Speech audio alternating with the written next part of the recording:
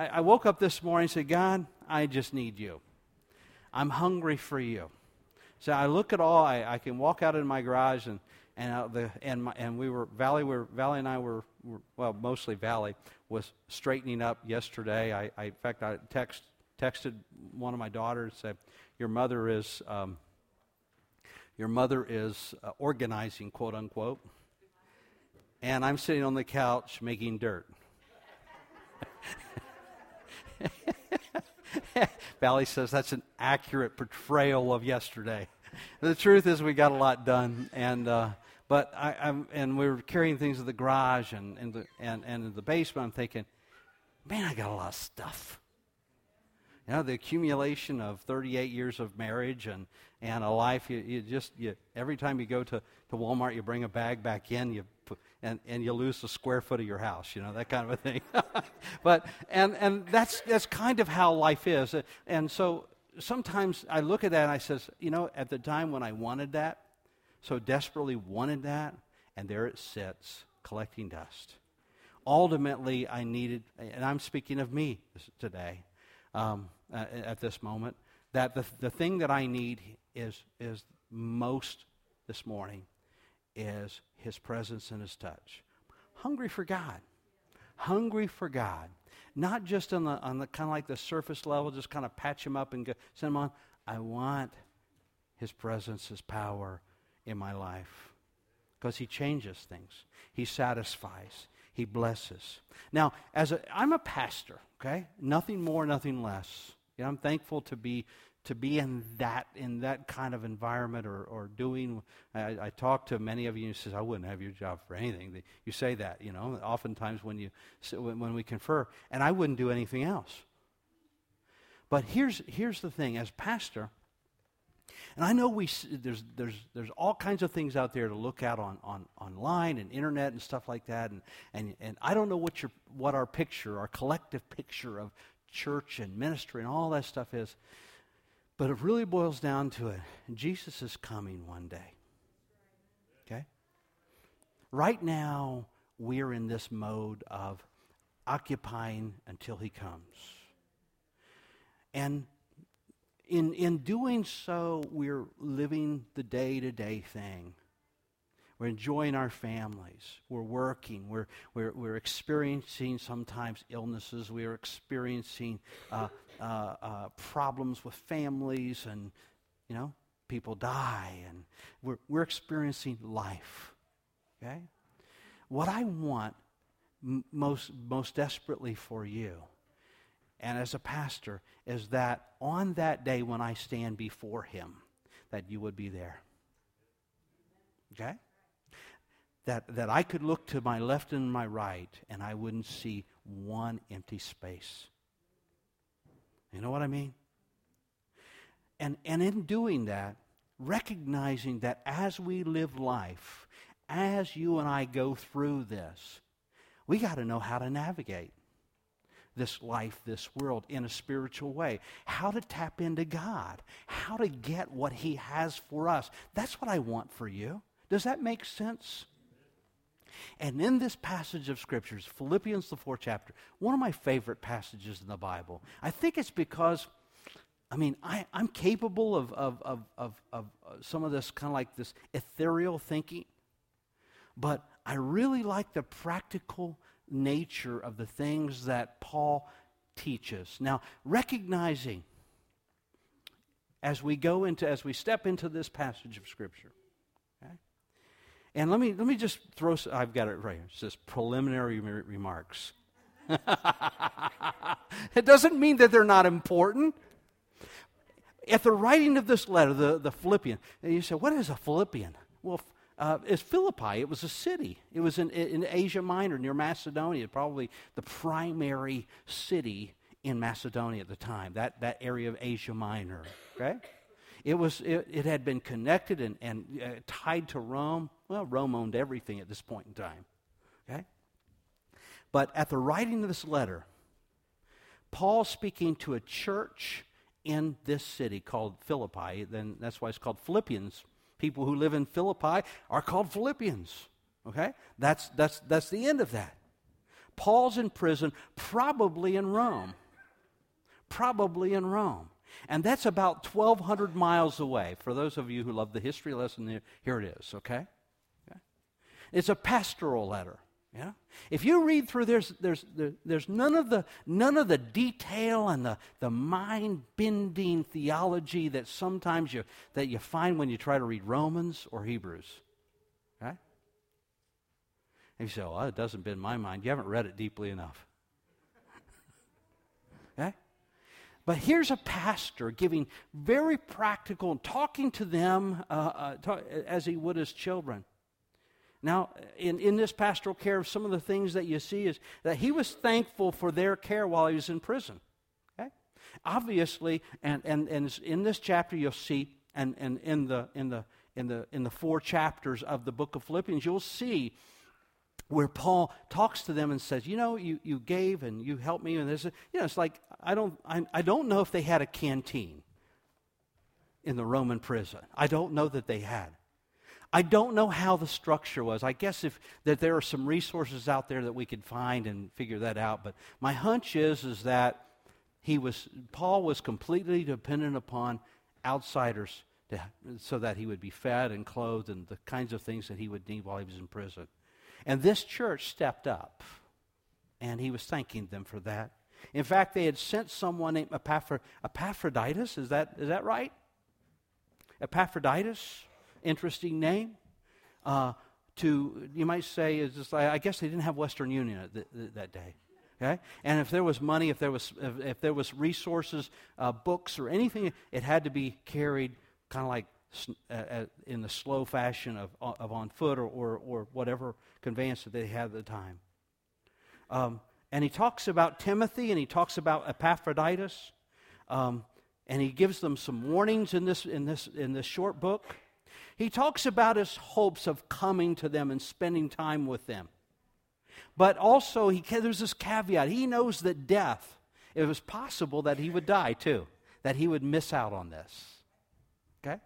That he would somehow miss out on being there, coming and visiting with them. Okay? Now, Here's how I like to approach a passage of Scripture, and I do this even if I don't tell you I'm doing this. There's always a context. There was a historical context. There was a people, there was a time, and there was an event. And some of the things that he says to them connect to those times, those events, certainly. But I also know that there's some timeless truths here. Other than, and if there aren't, it's simply a history lesson, and it's a nice thing to do, but what good is it for us? But that's not the case here. What we have here, there's some timeless, there's some then, there's some now, and there's some timeless truths and timeless and universal principles that we want to pull out of here. And again, it goes back to this whole idea of how are you going to navigate, how are you going to live through the life that you're living right now, okay? I know it's not easy.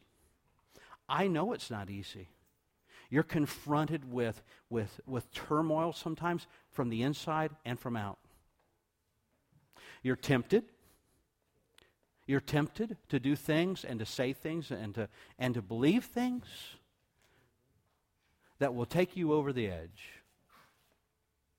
In the context of living with one another, husbands and wives, children and moms, children and dads, and all that stuff, sometimes we have barbs on our elbows when we're living you know what I mean? We hurt each other. It's not easy, but I want you to know it's easier with God. And God understands this. In His Word, He has some things for us. There are 3 basic teachings in this Scripture that I think are timeless. There's context to it, but they're timeless. And these are some of the things that will help you. You can take this stuff. You practice it this week. You can practice it this week. This will help you this week. This will help you today if you'll take it on board. Okay? When I talk about the greatest need, I don't know what your greatest need is, but I do know that God addresses it over and over and over in Scripture. Okay? The three teachings in this passage that I'd like to highlight is that God's peace is available to you. God's peace is available to you. You know what? Some of you are sitting here saying, I don't even know what that feels like.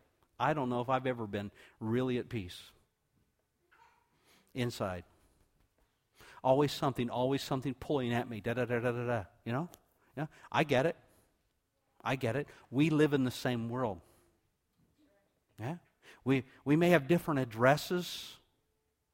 I've got 2 daughters. You may have 3 sons. I don't know. But we live in the same world. But I want you to know that God's peace is available to you.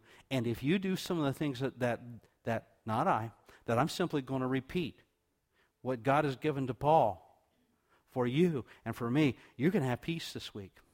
You can know a measure of peace. Now, this is why it's called the peace that passes all understanding. It comes from God. Yeah? See? As a pastor, I want you to have that. Okay? The next one is that you can tap into God, tap into Jesus, in order to accomplish some difficult things in your life. Okay? Does that make sense? That's in this passage of Scripture. That is that little old you. And I know right now, I sense it right now, somebody's saying, but you don't understand, Pastor. Paul was different. Paul was different. You don't know what kind of life I live. I don't deserve, I've got to do this and this and this, and then God will listen. That's not true. That's not true. He hears your prayers. He responds to you. You have access to Him in Christ Jesus. Okay? So another thing, the thing is that you can tap into Jesus when you are confronted with difficult things, not only to get through them, but to do well. Okay? The next thing, the final thing is God's supply is sufficient for you. Okay? Whatever that thing is in your life that you need, God can supply. I believe that. And that's all in this passage. So why don't we step right into it? We've got time this morning. Philippians, the 4th chapter. Therefore, my beloved brethren, he says, whom I long to see, my joy and crown in this way, stand firm in the Lord, my beloved. I urge you, Euodia and Syntyche, to live in harmony in the Lord. Evidently, just, this is friends. It's kind of like me saying, all right, Brother Joe, Brother Glenn, I know you've had some rough times. I encourage you, based upon my relationship with you, to be at peace with one another. Just a simple thing, right? Just a simple thing. Sometimes you need a friend to intervene. To kind of like turn the lights on and say, okay, guys, come on, let's get this right. I urge them to live in harmony in the Lord and do indeed true companion. I ask you also to help these women who have shared my struggle in the cause of the gospel, together with Clement also and the rest of my fellow workers and those whose names are in the book of life. You remember Philippi? Paul shows up there. And some of the interesting things in the book of Acts that happened in the book of Philippi. When he first got there, he went down to where they washed clothes by the river and encountered some people. They were praying and they were teaching, and some people, what was it, Lydia? Was it Lydia who heard and became a believer? Huh? Wasn't she the one that was raised from the dead later on? Okay. But we see, and we also see in the jailer, Philippi.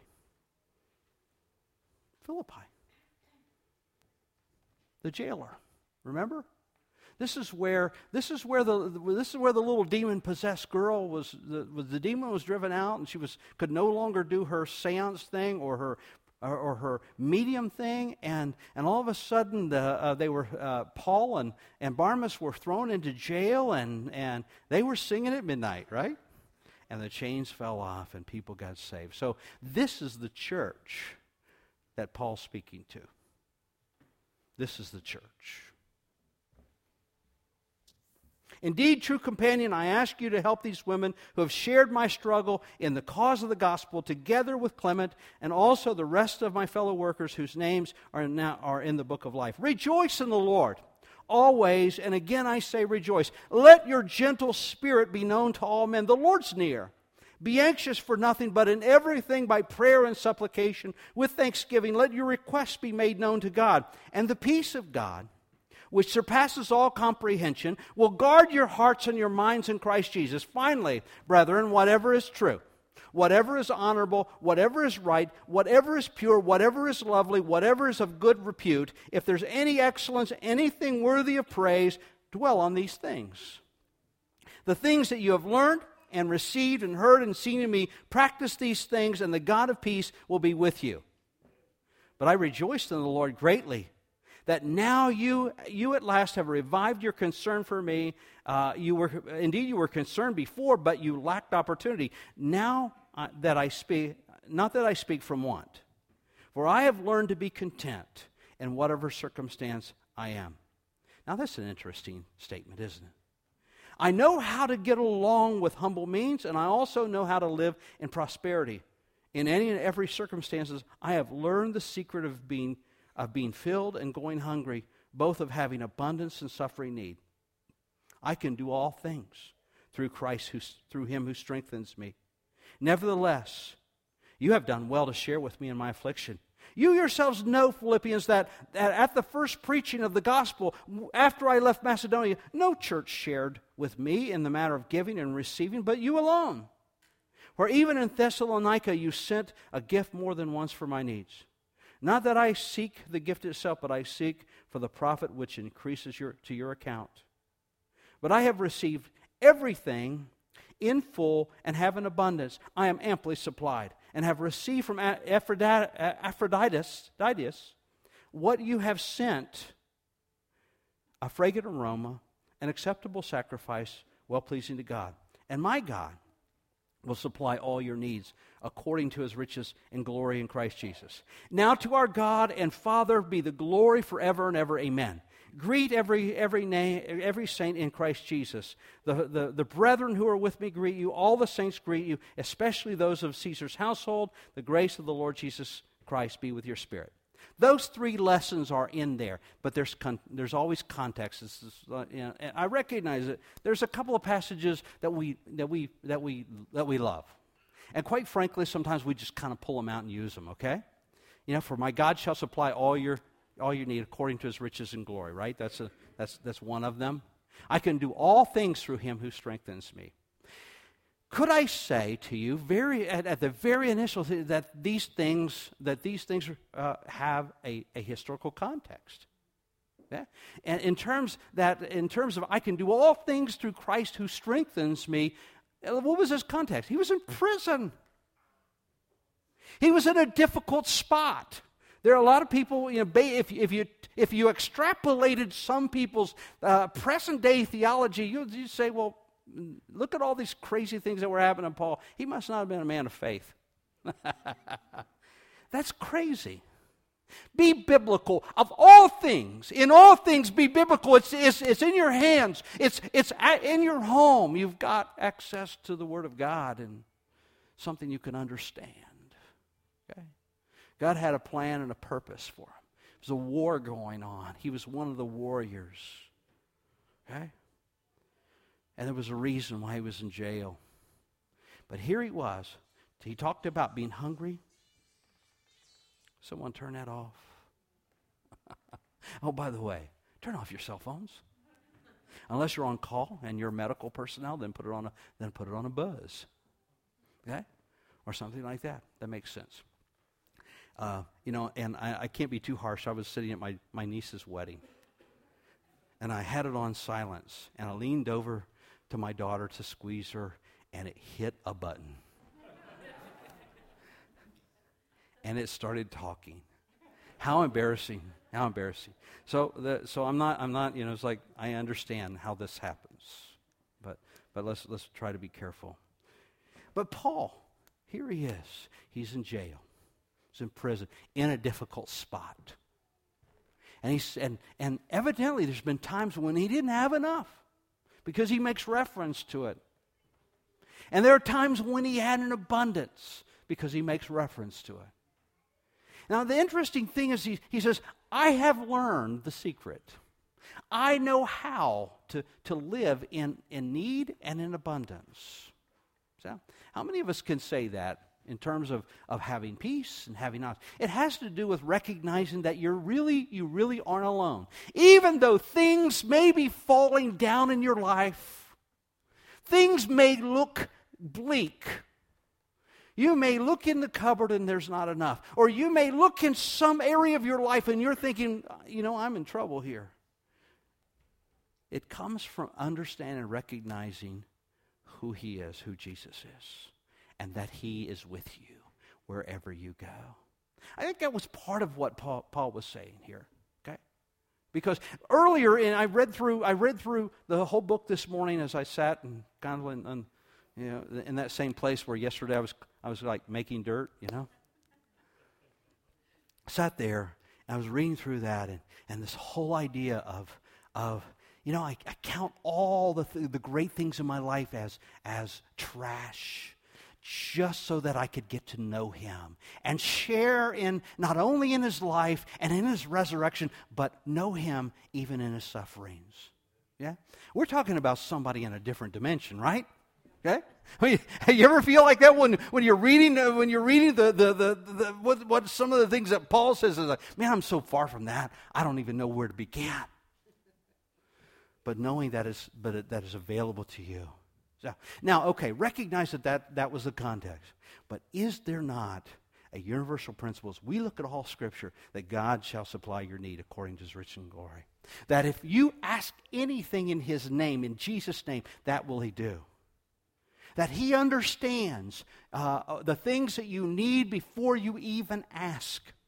He is the one who took the few pieces of bread and the few pieces of fish and broke them and fed a multitude. And said to his disciples, greater works than these will you do because I go to my Father. See, so you can take this, even though this is kind of an interesting place and an interesting context. You can see that there's a universal truth, that God is all in all. That you as his children can ask so you can receive. Okay? God does provide all our needs. I told you this story one time.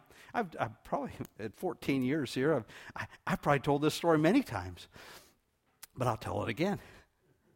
About the time when I was a young Marine and I was home, didn't have very much money. I didn't handle my money very well.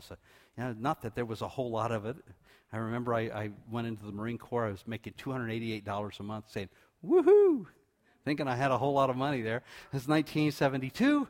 I guess it was kind of a lot for an 18-year-old at the time. Could buy a car on it, but still didn't do very well with my money. And I remember I barely got home for Christmas, but had no money.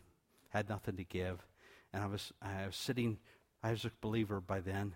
I was sitting there, this old King James Bible that I'd bought in Okinawa, and I'd marked things up. I'm flipping the page, and I shared this with you before. But my mother came in.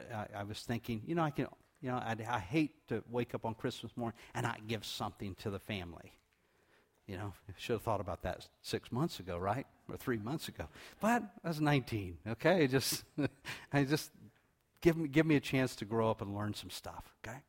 And so, and I was arguing with God because I was saying, look, I can ask my mom for a few bucks and I can go out and give something so that I can give them to and the Holy Spirit was saying, Now, this was the day before Christmas Eve. I didn't have a whole lot of time because back then, things weren't open 24/7, okay? And, in other words, things closed at noon. You remember when things closed at noon on Christmas Eve and you're just out of luck? You didn't get it before noon. It's gone.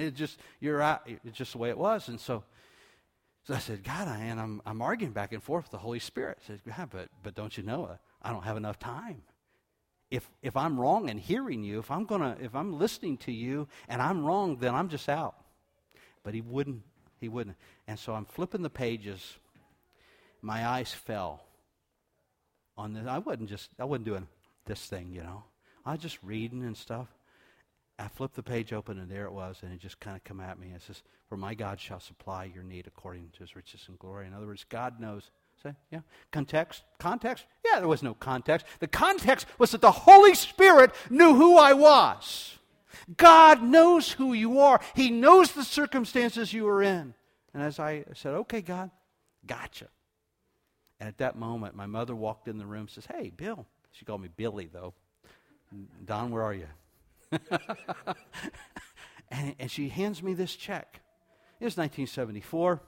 I don't know why Ohio was giving rebates back for Vietnam-era veterans and stuff like that, but I get $100. And she said, "Well, I'd been thinking about just giving this to you for Christmas, but this came in the mail for you."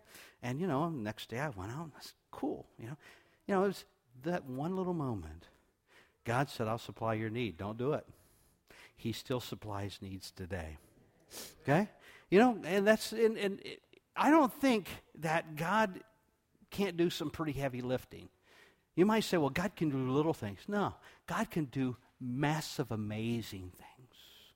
Not just $100 here. God can meet your needs according to his riches. I believe that. I believe that. That's what Paul was telling them. Now, the context was, you have given to me, God's going to meet your needs. Now, isn't that also connected to the Scripture? Haven't you ever seen that principle? Given it shall be given to you, pressed down, shaken together, God will give into your lap. Know this, that there is a spiritual universal principle that it's the greedy, closed fist can't receive. It's when I give. It's when I am, you might say, generous. When I am trusting, and you might say in that, he says, "Given it shall be given to you." When I plant a seed, the only time I ever get a harvest is when I plant a seed in the ground. Got lots of potatoes this year, didn't we, honey? I'm still kind of like a child with a new toy. I enjoy, planting stuff and then digging it up and saying, "Wow, it worked." Yeah. It worked. We got about they put these little spud things in the ground and come back, and the plants wilt and die, and I put the spade in and said, "Wow, they look like this stuff in the store. But it's free, it's mine." I know you think I'm silly there, but see, God, it's only when you laugh at me. It's when I give, when I plant, that these things come back. It's a universal principle that you can use with your children, with each other. It's when you give love, you're going to get back. Some people run around saying, "Will somebody just love me?" And they just treat everybody so horribly. Love. You watch it come back. Give. You can watch it come back. You can watch it come. He says, throw it on the waters, and the waves will bring it right back to you. God will supply all your need. Now, I'm not taking these in order.